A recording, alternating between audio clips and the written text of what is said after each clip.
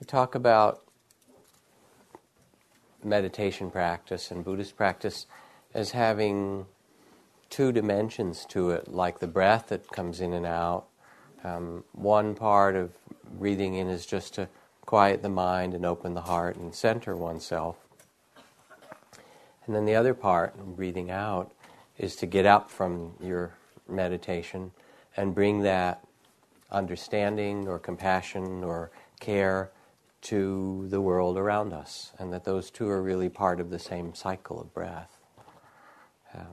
Or as they say in Zen, there are only two things: you sit and you sweep the garden. And it doesn't matter how big the garden is. Just say the garden is the whole world, really. Tonight I want to come back to basics and talk about the in-breath, the sitting, the meditation part itself, and then maybe in the next week or two we'll talk again more about extending it into action in the world. The word in Sanskrit or Pali for attention or mindfulness is sati, or sati sampajanya, which means presence or attention, full awareness of this life, this circumstance we find ourselves in, this mysterious circumstance we find ourselves in.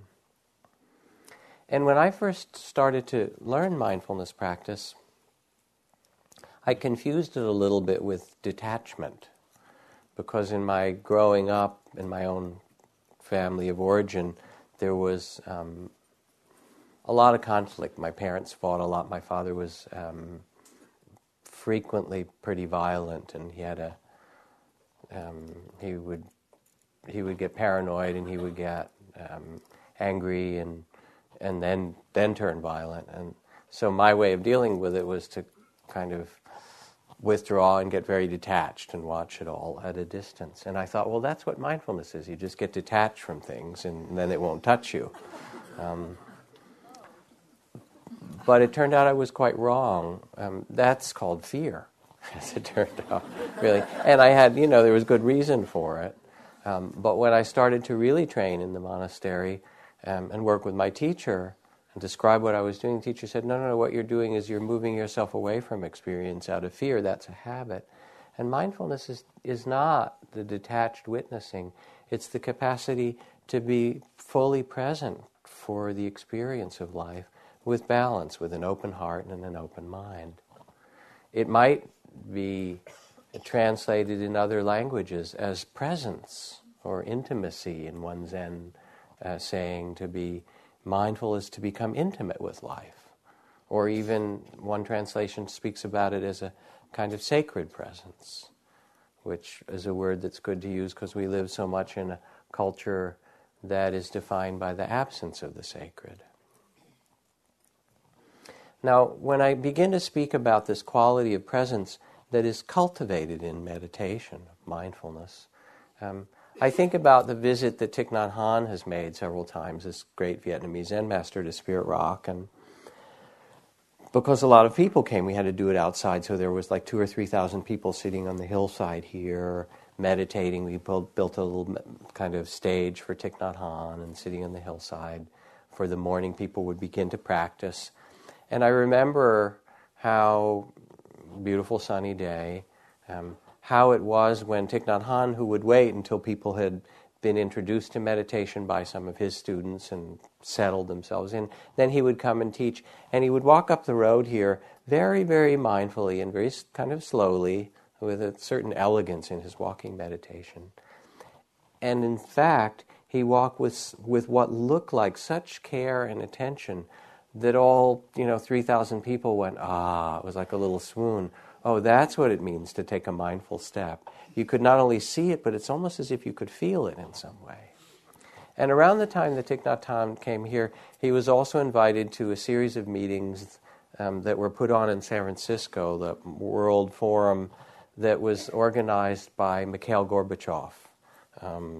And the first year for the Gorbachev World Forum, which I also was able to attend at certain points, Gorbachev invited some of his friends and colleagues, which at that time were people just coming out of power. So there was Maggie Thatcher from England, and the former Secretary of State George Shultz, and various political leaders and environmental leaders and so forth from around the world. And then he invited Thich Nhat Hanh, and he wanted a whole part of the program which they didn't give to him. He said, "All right, I'll take lunch."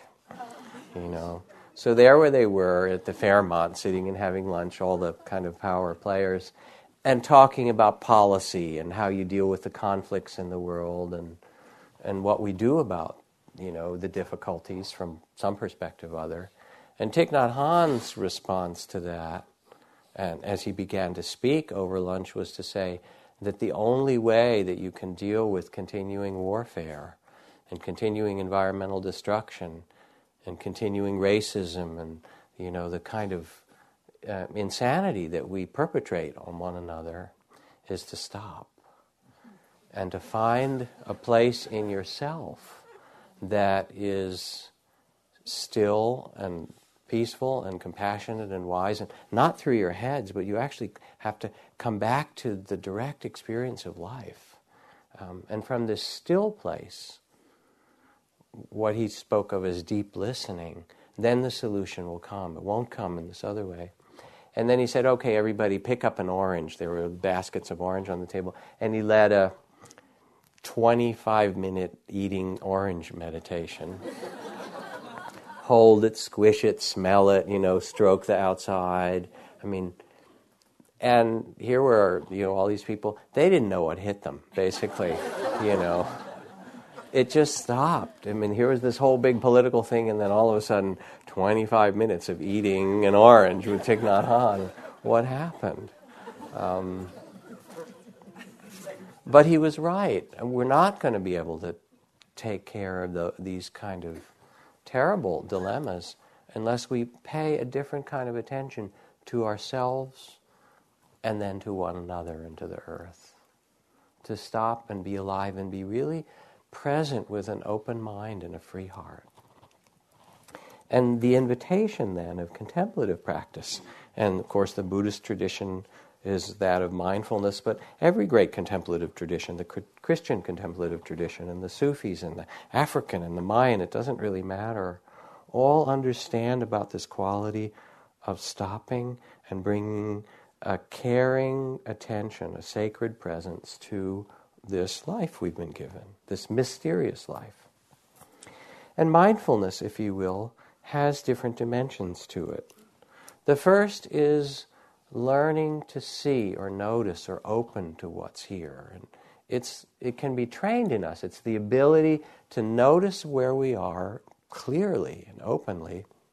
And then from that comes a capacity for a wise response rather than just reacting out of our conditioning and our habit. And the beautiful thing is that it can be trained. And modern neuroscience has shown that there are whole, quite distinctly measurable changes that happen in the nervous system when people train themselves to be mindful and be attentive. Thickening in the prefrontal cortex and various things like that. When you practice for a while, basically neuroscience just says that what you pay attention to starts to change your nervous system. The mind and the brain are in this dialogue together through your whole life, through your whole adult life. And the fundamental practice then in meditation is to begin to cultivate or develop or trust this capacity to see what's present, to feel what's present, to know what's here, which is mindfulness. And then the second part of it, if you will, is the quality not just of seeing or learning or listening, but actually of being, of learning to abide or rest in the place of mindfulness itself, to find a place of stillness and peace in the midst of our experience. And in the Buddhist tradition, it says that this is the resting place of all those who are awakened, all the Buddhas and everybody else who awakens. The abode of the awakened ones is the abode of mindfulness, present with life as it is, balance, openness, with the 10,000 joys and sorrows of our experience. With form and emptiness and birth and death and gain and loss and so forth. Now, to do this means that we recognize that the most important thing for us in our life really has to do with the spirit that we bring to circumstances. Who is your enemy, asks the Buddha. Mind is your enemy. No one can hurt or harm you more than your own mind. Who is your friend? Mind is your friend. No one can benefit you and bless you and bring more goodness to your life than your own mind well trained, not even someone who loves and cares for you. So there is this necessity, if you want to live wisely, to actually tend to your own inner life. The Buddha goes on, he says, I know of nothing more helpful than mindfulness. How is this so? One of the examples I like to use is of my good friend John Kabat-Zinn, who started the trainings in mindfulness-based stress reduction in a clinic in the basement of a medical school in Massachusetts 25 or 30 years ago, that have now spread through hundreds and hundreds of hospitals and places around the country. And the clinic that he started, he went up and did grand rounds after he opened the clinic for all the doctors in the medical school and so forth. And he said, what I would like you to do for our mindfulness clinic in the basement is to send me all the patients that you can't help. And he said, there's fabulous things in modern medicine of all different kinds, as we know. But then there are people with chronic pain and, injuries and cancer and things like that, where you've done all you can and you feel like, we don't know what to do with these people. Send me the hardest cases, please, and we'll see what we can do. And then he said to me, as we talked about, he said, that's because I have the strongest medicine. And I said, what's that? And he said, the strongest medicine is the medicine of mindfulness that lets us be with what's true, the way that it is, to see and be with the truth. To be with things as they are. And then, of course, if you can change them or, work with them in some way, fine. But much of what happened is that the people who came down to his clinic were people who were unable to and unwilling to be with the facts of the way their life was. In Zen it says, if you understand, things are just as they are. And if you don't understand, things are just as they are. So mindfulness is an invitation to pause and say, how are things? What is the way things are? And to begin to recognize the circumstance of our life that we find ourselves in. And so there, with John, people would come and they would start to investigate their pain that they'd spent, 10 years getting back surgeries and, exercises and all that. And they tried all those things and it didn't go away and they were frightened of it. And they'd start to look at their fear. And they'd start to be mindful of their pain and the contraction and all the stories that they would tell themselves. You know those stories, and what it would mean to actually be with the experience rather than the story and the contraction and all those things, seeing those and come back to the direct experience itself. And to allow all those pieces as if to bow to each of those pieces. Here's the pain, here's the stories, and here's the fear, and so forth. Here's all that, and here we are with the space of mindfulness that opens to all of it.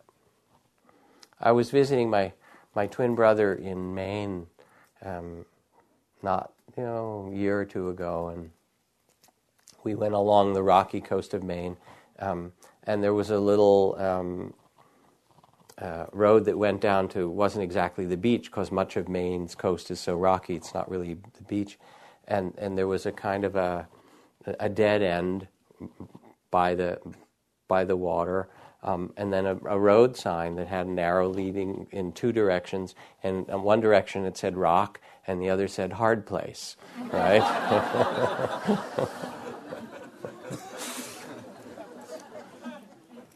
And in a sense, it was just saying, okay, here's where we are. This was John's clinic. this is the circumstance that these particular people found themselves in. And instead of saying, well, I want it to be different, because they'd tried all these things, how about being where we are and seeing if there's a way to be present for this as part of our experience? This is the Buddha in difficulties. And usually we just flee away. Things are unpleasant, we try to avoid them, and things are pleasant, we imagine, we want more of it, and it's actually hard to be where we are. So mindfulness begins to invite a different kind of capacity, a presence, a listening, an intimacy with the way things are.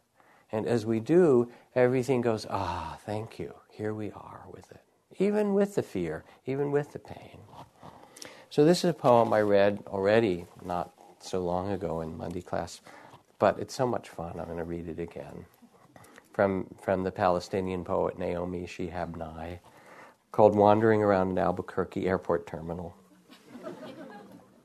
After learning my flight was delayed 4 hours, I heard the announcement, if anyone in the vicinity of Gate 4A understands Arabic, please come to the gate immediately. Well, one pauses these days. But Gate 4A was my own gate, so I went there. And an older woman in full traditional Palestinian dress, just like my grandma wore, was crumpled to the floor, wailing loudly. Help, said the flight service person. Talk to her. What is her problem? We told her the flight was going to be 4 hours late, and she did this. I put my arm around her and spoke to her haltingly. Shudoa, shu biduk habibti stani stani shwemi. And the minute she heard any words she knew, however poorly used, she stopped crying. She thought our flight had been canceled entirely. She needed to be in El Paso for some major medical treatment the following day. I said, no, we're fine. You'll get there, just late. Who's picking you up? Let's call him and tell him. So we called her son, and I spoke with him in English. I told him I would stay with his mother till we got on the plane and would ride next to her, Southwest, right? She thanked him. She talked to him. Then we called her other sons just for the fun of it. Then we called my dad, and he and she spoke for a while in Arabic and found out, of course, they had 10 shared friends. And then I thought, just for the heck of it, why not call some Palestinian poets I know and let them chat with her? This all took up about 2 hours. She was laughing a lot by then, telling about her life, answering questions. She had pulled a sack of homemade mamul cookies, little powdered, sugary, crumbly mounds stuffed with dates and nuts, out of her bag, and was offering them to all the people at the gate. To my amazement, not a single person declined one. It was like a sacrament. The traveler from Argentina, the traveler from California, the lovely woman from Laredo, we were all covered with the same powdered sugar and smiling. There are no better cookies. And then the airline broke out free beverages from coolers. And I noticed my new best friend, by now we were holding hands, had a potted plant poking out of her bag, some medicinal thing with green furry leaves. Such an old country traveling tradition, always carry a plant, always stay rooted to somewhere. And I looked around that gate of late and weary ones and thought, this is the world I want to live in, the shared world. Not a single person at this gate, once the crying of confusion stopped, has seemed apprehensive about any other person. They took the cookies. I wanted to hug all those other people too. This can still happen anywhere. Not everything is lost. And it gives this beautiful poem, Not Everything is Lost, it gives the sense of what it means to bring an open attention, an open-hearted, clear, gracious attention to what is here, including the dilemmas of life and the difficulties. And this is the training that's been central to these temples and monasteries of the Buddhist tradition, but really of all contemplative life. The foundations of mindfulness, to be aware of the breath as it breathes itself. Every tradition has breath practices. The ability to be aware of the body and the heart and the mind. And to notice just the way things are. Sometimes they're contracted, sometimes there's fear or grasping or anger. Sometimes there's graciousness or ease or openness or compassion. To actually be able to be present with the play of life experience that is here each moment. Because, in fact, every moment is new. One of the most amazing things about this mysterious existence we're in is that nothing can be repeated. Oh, we try. I assure you, we all try. But it's never exactly the same as it was. Nothing can be grasped and repeated exactly how it was. It's always something new that comes. And to be mindful is to notice that this is a moment unlike any that ever presented itself before, a fresh kind of listening.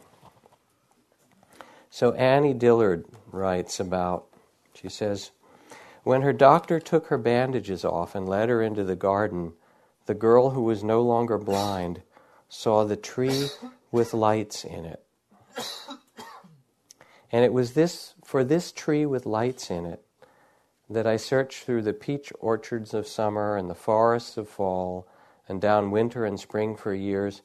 And one day I was walking along Tinker Creek thinking of nothing at all, and I saw the tree with the lights in it. And I saw the backyard cedar where the mourning doves roost charged and transfigured, each cell buzzing with flame. And I stood on the grass with the lights in it, grass that was wholly fire, utterly focused and utterly dreamed. It was less like seeing than being for the first time seen, knocked breathless by the glance of life itself.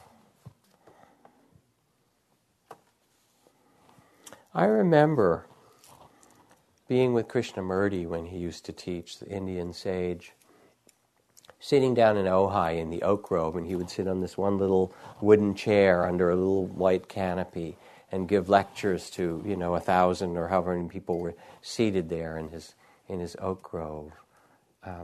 And he would be quite still and be speaking about this amazing capacity to be in the moment where we are. And he'd go on for a while. I remember one morning he was talking about freedom and freedom from birth and death. And then he was also a little bit of a scold, so at some points, you should do this. At sort of toward the end of the morning, he said, well, I was thinking of stopping here, but I have some other things I might teach. Should I go on? Or are you tired? And they said, no, we're not tired. Please go on. And he looked and he said, well, then you haven't been paying attention. If you were really paying attention, you would be tired. You haven't been really listening. I just thought that was kind of funny. But then he went on and he said, it's not even about being tired or not being tired. It's really about being present here in this mystery. He said, when the mind becomes still, when we deeply listen, neither grasping nor resisting experience, not trying to make it any way than it is, then you can see what is true. And it is the truth that liberates and not your efforts to be free. It's not like you're trying to escape from something, but to see the way things are and know it.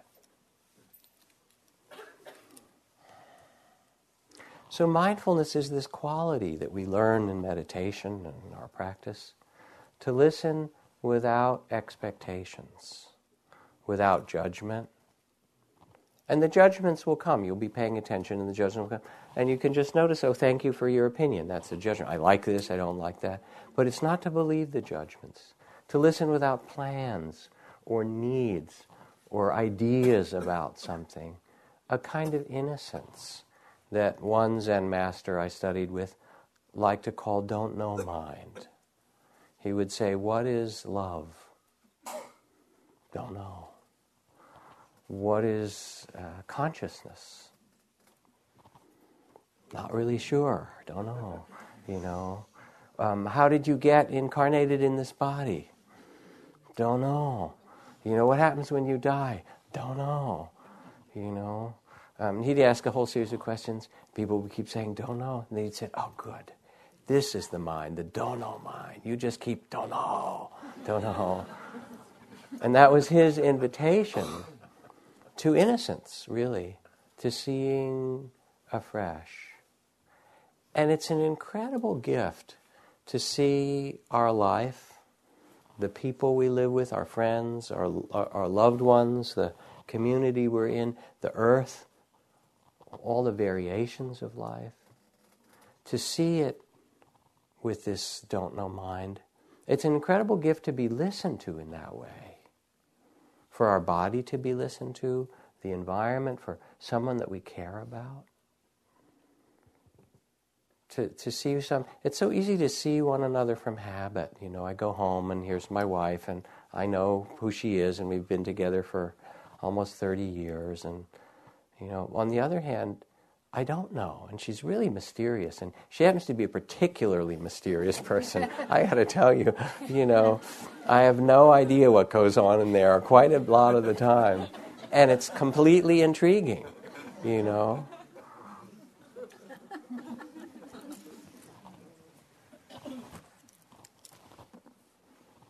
So this is a story from a spiritual teacher poet, Oriah Mountain Dreamer. She wrote in one of her books. She was helping at a meditation seminar, and she said at the very end of a very long day, a small, thin woman in oversized parka introduced herself as Isabel.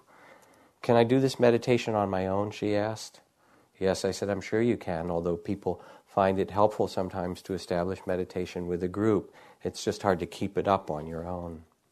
"But what will it give me? What will I get if I do this every day?" Her tone took on a whining quality, and I felt my irritation rise as she continued. "How fast will it work? Will I feel a difference after a week? How will I know it's working?" This was exactly the kind of thing I detested.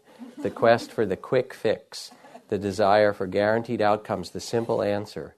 Do this and you will get that. My sons were waiting for me. I wanted to go home. I took a deep breath, looked directly at Isabel, and set my knapsack down on the floor. I tried to slow down my words, thinking that maybe if I spoke slower, I would feel more patient. "Well," I said, "meditation is more a process than a goal-oriented activity. It can help you become more aware of what is going on within you and around you, and this can help reduce stress. My best advice is just to try it and be patient with yourself." I picked up my bag and started to button my coat. I really did have to leave, and I wanted to get out while I was still feeling virtuous for not snapping her head off. But as I started to move away, Isabel suddenly reached out and grabbed my arm with surprising strength. "But what I want to know," she said, her voice rising in a crescendo that bordered on panic, will it help me find God? If I meditate, will I have an experience of something or somebody out there listening, somebody really with me?" And a wave of desperation swept out from her through me, and I was surprised to find my eyes filling with tears. This woman wasn't looking for an easy answer or a guaranteed formula because she was lazy. She didn't want a simple plan because she was unable or unwilling to look critically at what would work. She wanted something she knew would work and work quickly because she was hanging on by her fingernails. She wanted something that would work in a week because she was afraid that she simply wasn't going to make it through months or years. And I put my hand gently over Isabel's where it gripped my arm. "It's okay, Isabel. We all feel desperate at times," I said. "Nobody does it by themselves. We all need help." And her hand relaxed a little beneath mine, and she started to cry, and we talked for a while longer. There is no them. There's just us. And when I left, I did not leave one of them. I said goodbye to one of us, a human being, doing the best she can, searching for the home for which all our hearts long. It's such a gift to listen to another person in this way. It's really such a gift to listen to ourselves in this way. And this is really what meditation invites us to do. It's not about a state or an experience, although those come sometimes and they're glorious or terrible, depending. But they pass. So here we are sitting, and there's these moments of stillness between the words.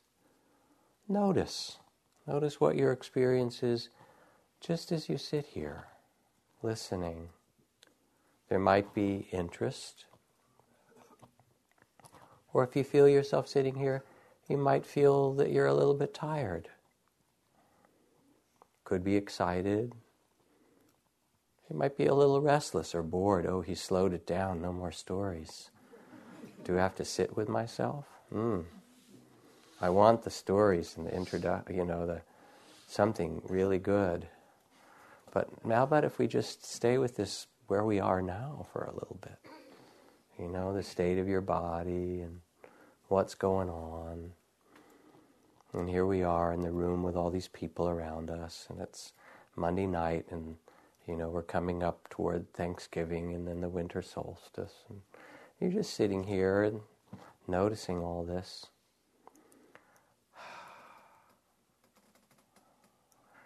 And as we sit, often there's a sense that we're waiting for something more to happen.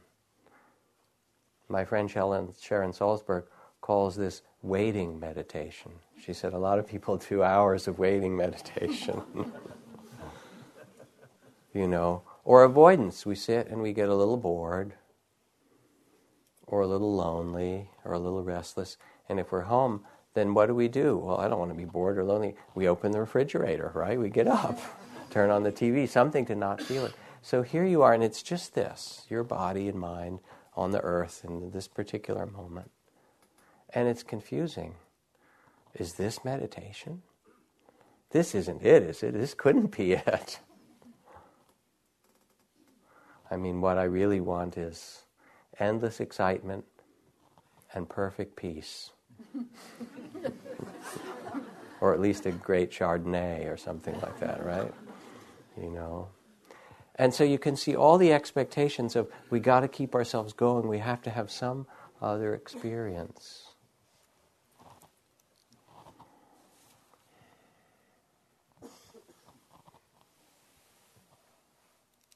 And yet here we are in this mysterious humanity.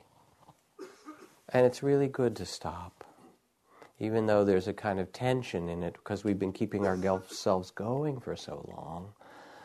Stop. Well, how do I do this? A few more breaths. Just relax. Keep going, letting go. And I used to fall into this too, the waiting, the expecting, the rehearsing. It's come so easily. People come on retreats and they say the day before they come to have an interview to talk about their meditation, they can spend hours sitting there imagining what they're going to talk about and rehearsing for these 10 minutes or 15-minute conversation. And so before I would teach, I'd sense myself getting nervous, I want to help. I want to please people. I want to be admired or liked, or at least I don't want to make a fool of myself.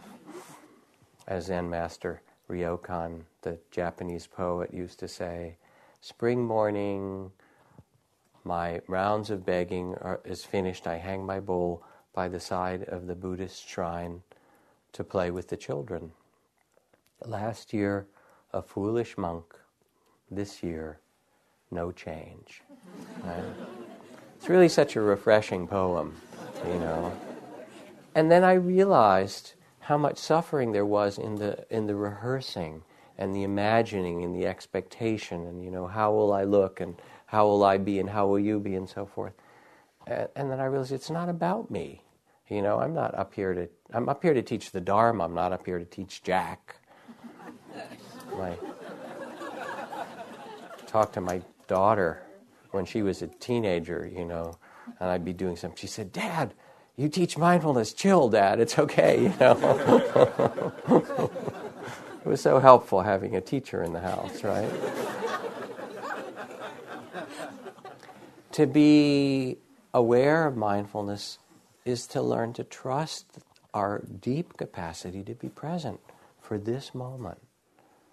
Full, empty, pleasant, painful at times, sometimes very exciting, sometimes much more ordinary, and yet amazing even in its ordinariness. It is really. We take so much for granted. Rachel Carlson, the great naturalist, said that if I had a gift that I could be granted, it would be to ask the fairy that presides over the birth of the children of this world, that they be given a sense of amazement and mystery that did not diminish through the whole of their lives. Just that. or Brian Swim, who talks about, us as part of the earth itself coming to life. He said, here it was a molten ball of lava 4.5 million years ago. That's the earth. And now it can sing opera. I mean, what an amazing thing that we get to be part of this. So we begin to be mindful. And as soon as we stop and just become present, we also feel the kind of flywheel of expectations. How many ideas and needs and hopes and likes and dislike and so forth we bring to experience how it should be. And the trap of that, always trying to make it different in some way when we're lost in it. I had a friend tell me a really poignant story. He took his father, who's quite elderly, some years ago, back to Europe, to where, and his father was a soldier in World War II, and it was very traumatic, where he'd been a lot of death and so forth, and it was really the defining moment of his life in some way to be a soldier during that period in World War II, and it really made this friend of mine understand why his father was so difficult, because he still carried so much trauma. But anyway, they were in one part of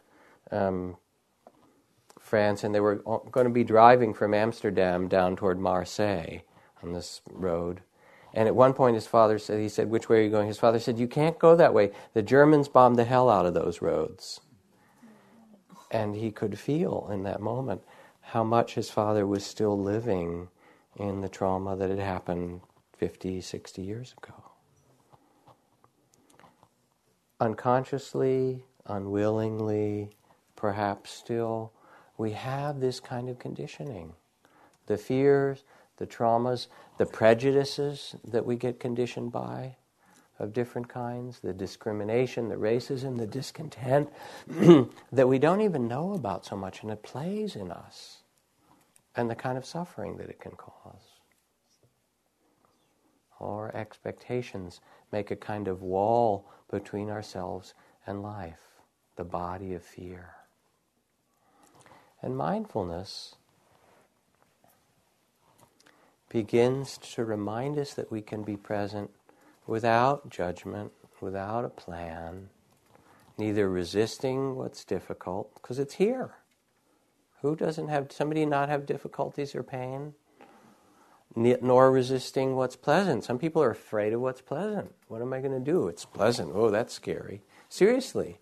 We get a lot of that in meditation, all these kind of grim meditators, Serious. Spiritual life is a grim duty, right?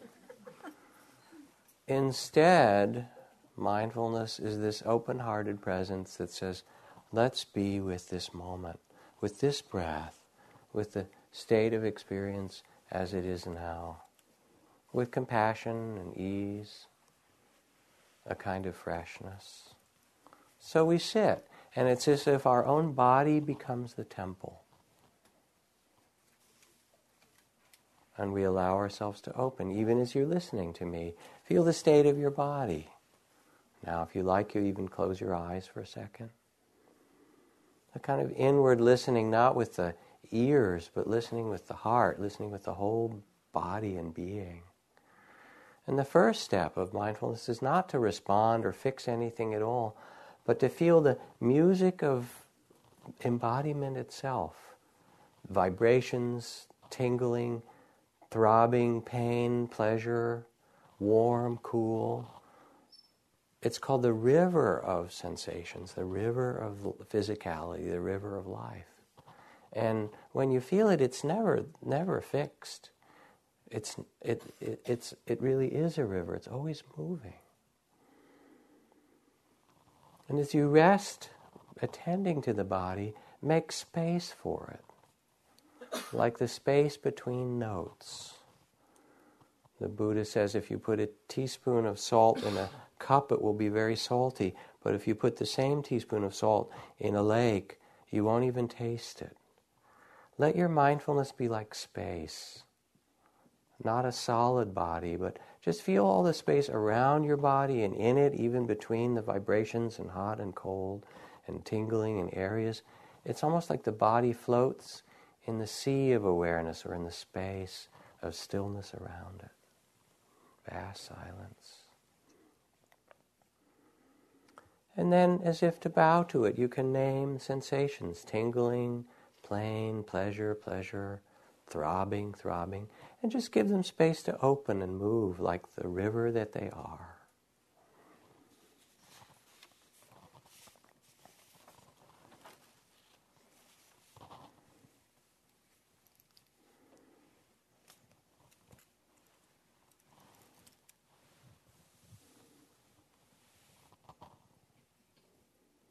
How does your body like it, this open attention?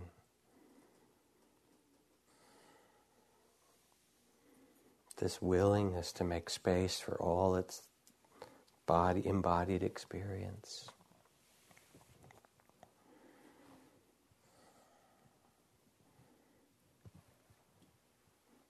And when you pay attention, things change. Sometimes they dissolve and go away. Sometimes they sort of stay the same and float there. Sometimes they get more intense or worse or better. Let them do what they do. Relax, breathe.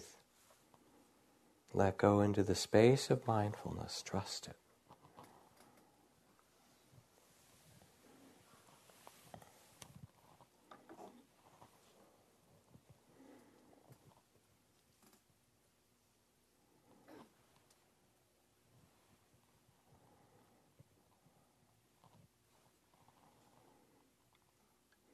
And now notice too what moods are present, what feelings there are. There might be contentment or sadness, or bored, restless, or maybe loving, tender, or jealous, or anxious, or longing, or irritated. 1,000 different feelings. Just notice maybe there's 2 or 3 of them. And as if you could bow to them, name them gently. Oh, irritation or boredom or excitement or calm. And let them open. Let them show you their dance. As you name them, give space for the feelings and notice what happens.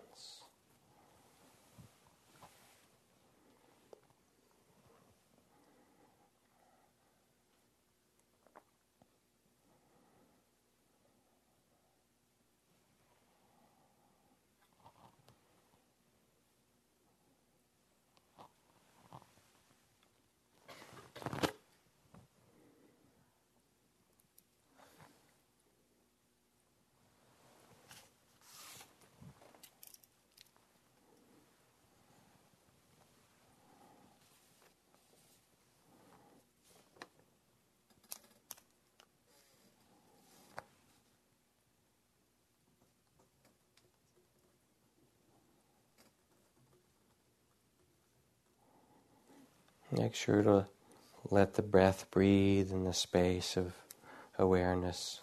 Be present for all that's here. And relax, open.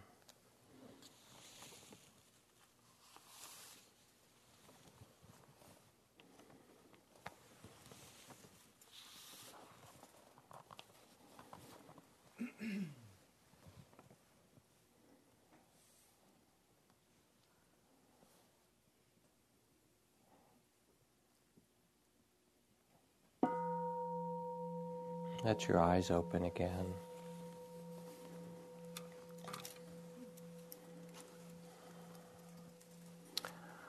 When you read in Buddhist psychology, Buddhist teachings, the description of our experience, the Buddhist words say that our life is 5 rivers. The river of physical sensations and senses, the river of feelings, the river of perceptions, the river of thoughts, You know that one. And then the river, the stream of consciousness itself. And that what we are is actually a flow of experience that's always renewing itself. Can you feel what it's like to make space for your emotions or the sensations of your body or the experiences that you have here and now in the reality of the present? When we do this, it allows us then to be with one another, or with the bay trees and the oaks and the environment that so needs our attention, and the oil on the bay that, is getting cleaned up from the oil spill. And it's only when we let ourselves come back to rest in the present that we can see and respond wisely. Body, feelings, mind, it's the same thing. The mind stream. Muriel Rukeyser, the great poet, wrote, "The world is made of stories, not atoms." And it's a good description of our life because we have this storytelling factory in there. And the mind secretes stories the way the salivary gland secretes saliva all the time. These stories keep pouring out, telling us things and orienting us and worrying about things and planning and imagining and describing and analyzing and so forth. And you sit quietly and say, okay, it's my time to meditate. And the mind says, whoopee, story time, and it just keeps going. So what do? You also notice the storytelling mind, and sometimes I suggest that people note the top 10 tunes, because it's like, talk radio, only a bad station generally, right? And tremendously repetitive. It's the same stories that were playing on talk radio last week, and in many cases last year. If you would change the station, honestly, if you got your mind on the radio, you'd say, no, let me look for something better than that. You would. Or if the person sitting next to you started to whisper into your ear all the things you were thinking, at first you would kind of get irritated. Why are they saying such weird and crazy things? Won't they go away? And then you would think they were completely mad. How dare you say that? So what do you do with all that? You can't do anything. You just bow to it and say, oh, this is the mind stream. If you believe the stories, you're lost. The mind is a good servant. The thinking mind is a good servant, but a poor master. And the space of awareness lets us step out of the thrall of the stories and know them and really come back and rest in the heart. My teacher Nisargadatta says the mind creates the abyss. All the stories of me and somebody else and those people and that kind and how we're different and what I need and so forth. The mind creates the abyss and the heart crosses it. So we sit and we notice the thinking mind and then come back to our breath and to the place of compassion, like that story of Isabel, all those things. And you say, oh, here we are in this mysterious human incarnation. How did you get in here? I don't know. But here we are together sharing this. And what will we do with it? Can we not do something beautiful? And I remember a few years ago when Ajahn Jamnian, who's one of my teachers from Thailand, who comes every year to Spirit Rock from his forest monastery, he was working with the staff, and there was a woman working in the front office who answered the phone at Spirit Rock. And she said, it's really hard because on some days I get so many calls with such different energy. People will call and they're desperate to get in a retreat, or they're angry because they left something here and they can't find it and where's the lost and found, or they need something, and she said, and it's not like one call, but I get dozens and hundreds of calls and all this energy, and what should I do? And he said, when the phone rings, don't pick it up on the first ring. First, take a couple, 2 or 3 breaths, like Thich Nhat Hanh would say. The phone ringing is your meditation bell. 2 or 3 breaths, here we are. Then pick the phone up and say hello. And before you do any response, try and listen to what is the energy that's coming in this call. Is it need or desire or fear or anxiety or longing, or clarity or anger? Just as if you were to bow to it, just acknowledge, oh, it's this kind of energy. And then this person said, yeah, but what happens if I'm overwhelmed and it's really, it's like this is somebody He said, you have a hold button. You can put people on hold for a while if you need to. Take a few more breaths. Say, I'll be right back. Okay, center yourself. Yes, can I help you again? It's really not very different than our own mind. I love that line from Annie the Mott where she says, my mind is like a bad neighborhood. I try not to go there alone, right? So people come and meditate together. So it's stepping, the mind creates the abyss, the heart crosses it. It's dropping from the mind to the place of the heart that knows our connectedness, that trusts the space of awareness, that rests in compassion. If you could turn to one of the people near you, you don't have to, but if you could, and then you would see it's really the same actually the same process. Imagine somebody sitting near you, getting angry at you, about to blame you for all the things you've done wrong. You know what you've done wrong, and they know too, and now they're going to tell you, right? Or imagine somebody who's sitting near you who's really needy and frightened and anxious, and they need time and help, and they're desperate, like that story. Somebody who's going to... Or imagine somebody turning to you with great appreciation and love. I just want to share this experience, and you've been part of it, and it's so wonderful. Praise and blame, basically. Gain and loss, and pleasure and pain, and fame and disrepute, and praise and blame. They keep changing in our life. So you would get that from the people around you. And as you practice mindfulness, you would be able to listen, turn to them, and say, oh, this is blame, and this is praise, and this is liking and disliking, and this is need, and so forth, which we do in ourselves, as if you could bow to it and realize that they're no different than you are, that we're really all in it together. Our own joy and fear and pain and so forth is mirrored in the humanity around us.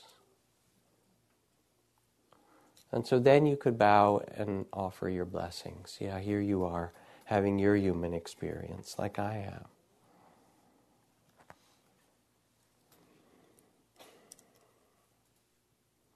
Now, sometimes people say, well, this training in mindfulness, how long will it take? Not exactly like Isabel, but And I remember being with a teacher in India, this fellow Nisargadatta, a wonderful old man in Bombay that I spent some years visiting on and off. And he talked a lot about freedom and our capacity to be free wherever we are. And one morning, in his little room where he met with people, a young guy came in, asked a couple questions about meditation, and freedom, didn't seem to understand that much, but had a little bit and then left. Went away, after not very much time, and never returned again. And a few days later, one of the people in the room raised their hand and they said to Nisargadatta, they said, what about somebody like that, who came, asked a couple questions, they were a little bit superficial, at least one of them was, but, a little bit interested, and then never came back. However can they awaken, or is what's likely the fate for people who only dabble in this? And Nisargadatta got this wonderful kind of smile on his face. He said, it's too late for him too. And I was going, now what does he mean by that?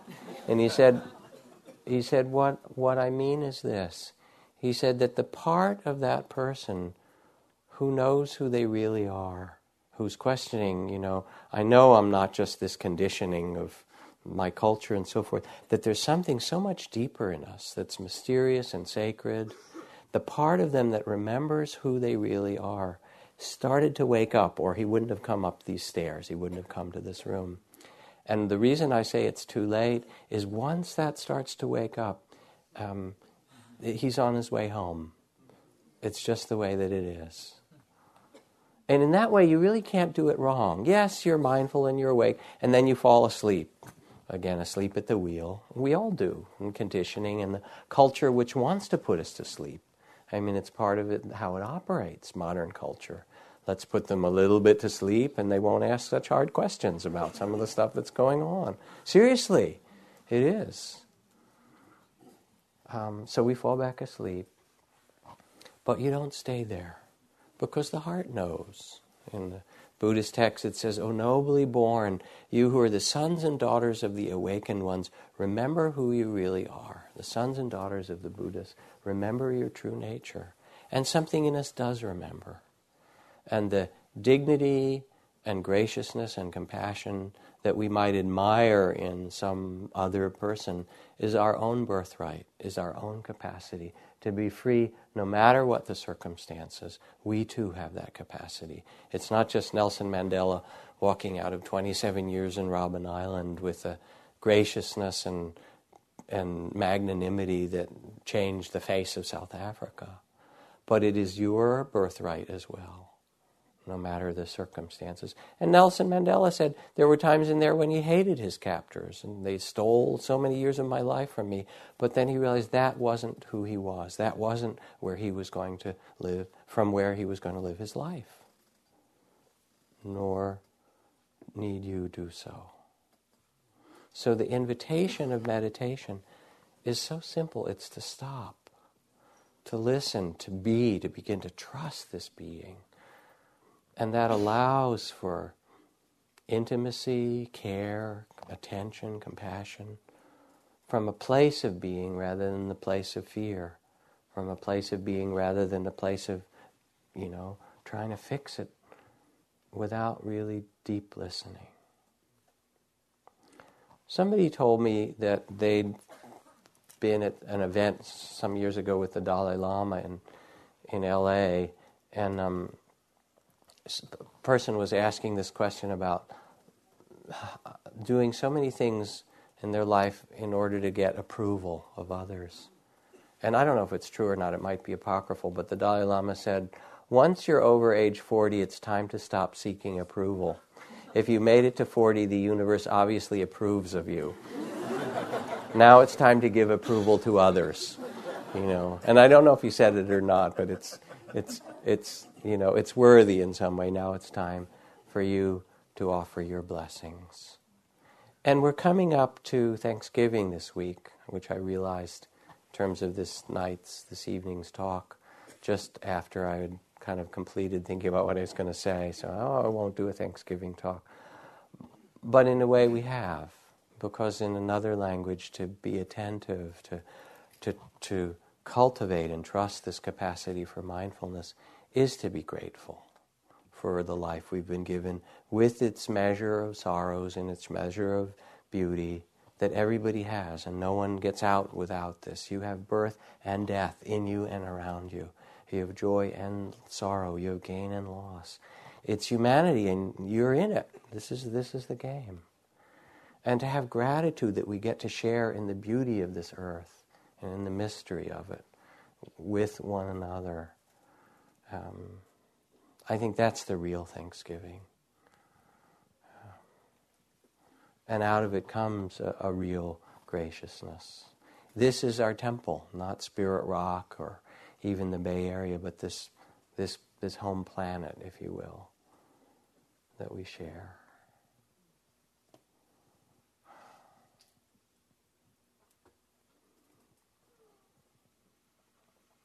Let's sit for a minute.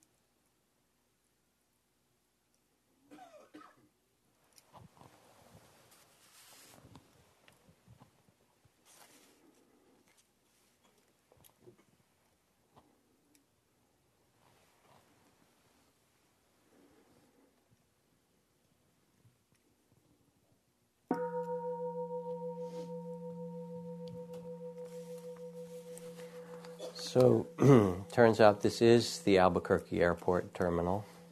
You know, these are all your fellow passengers. There's only one world, said Storm Jameson, novelist. The world pressing against you at this minute. There's only 1 minute in which you are alive, the minute here and now. The only way to live is by accepting each minute as an unrepeatable miracle. This is Thanksgiving. So, thank you for your kind attention, for the ability just to sit together, for your generosity here. Let's do a simple one-syllable chant before we go out into the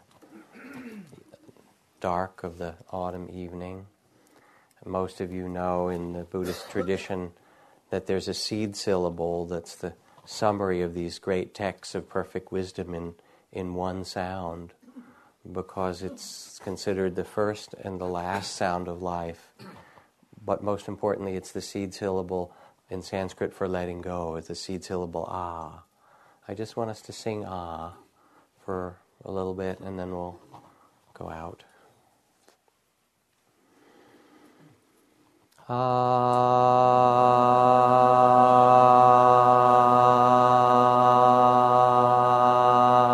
add harmony. Ah, ah, ah, ah, ah,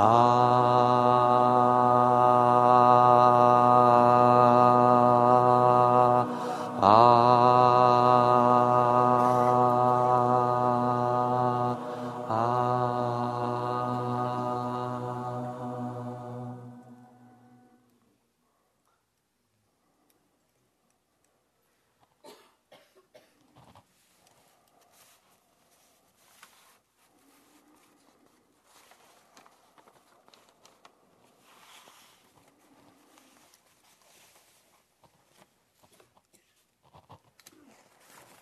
So may you have a wonderful week ahead that's blessed with some periods of silence and a return to your listening and mindfulness, and may you give your approval to others, your blessings to those around you.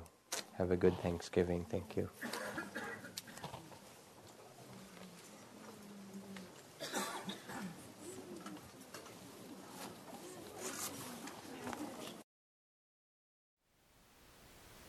Thank you for listening. To learn how you can support the teachers and Dharma Seed, please visit dharmaseed.org/donate.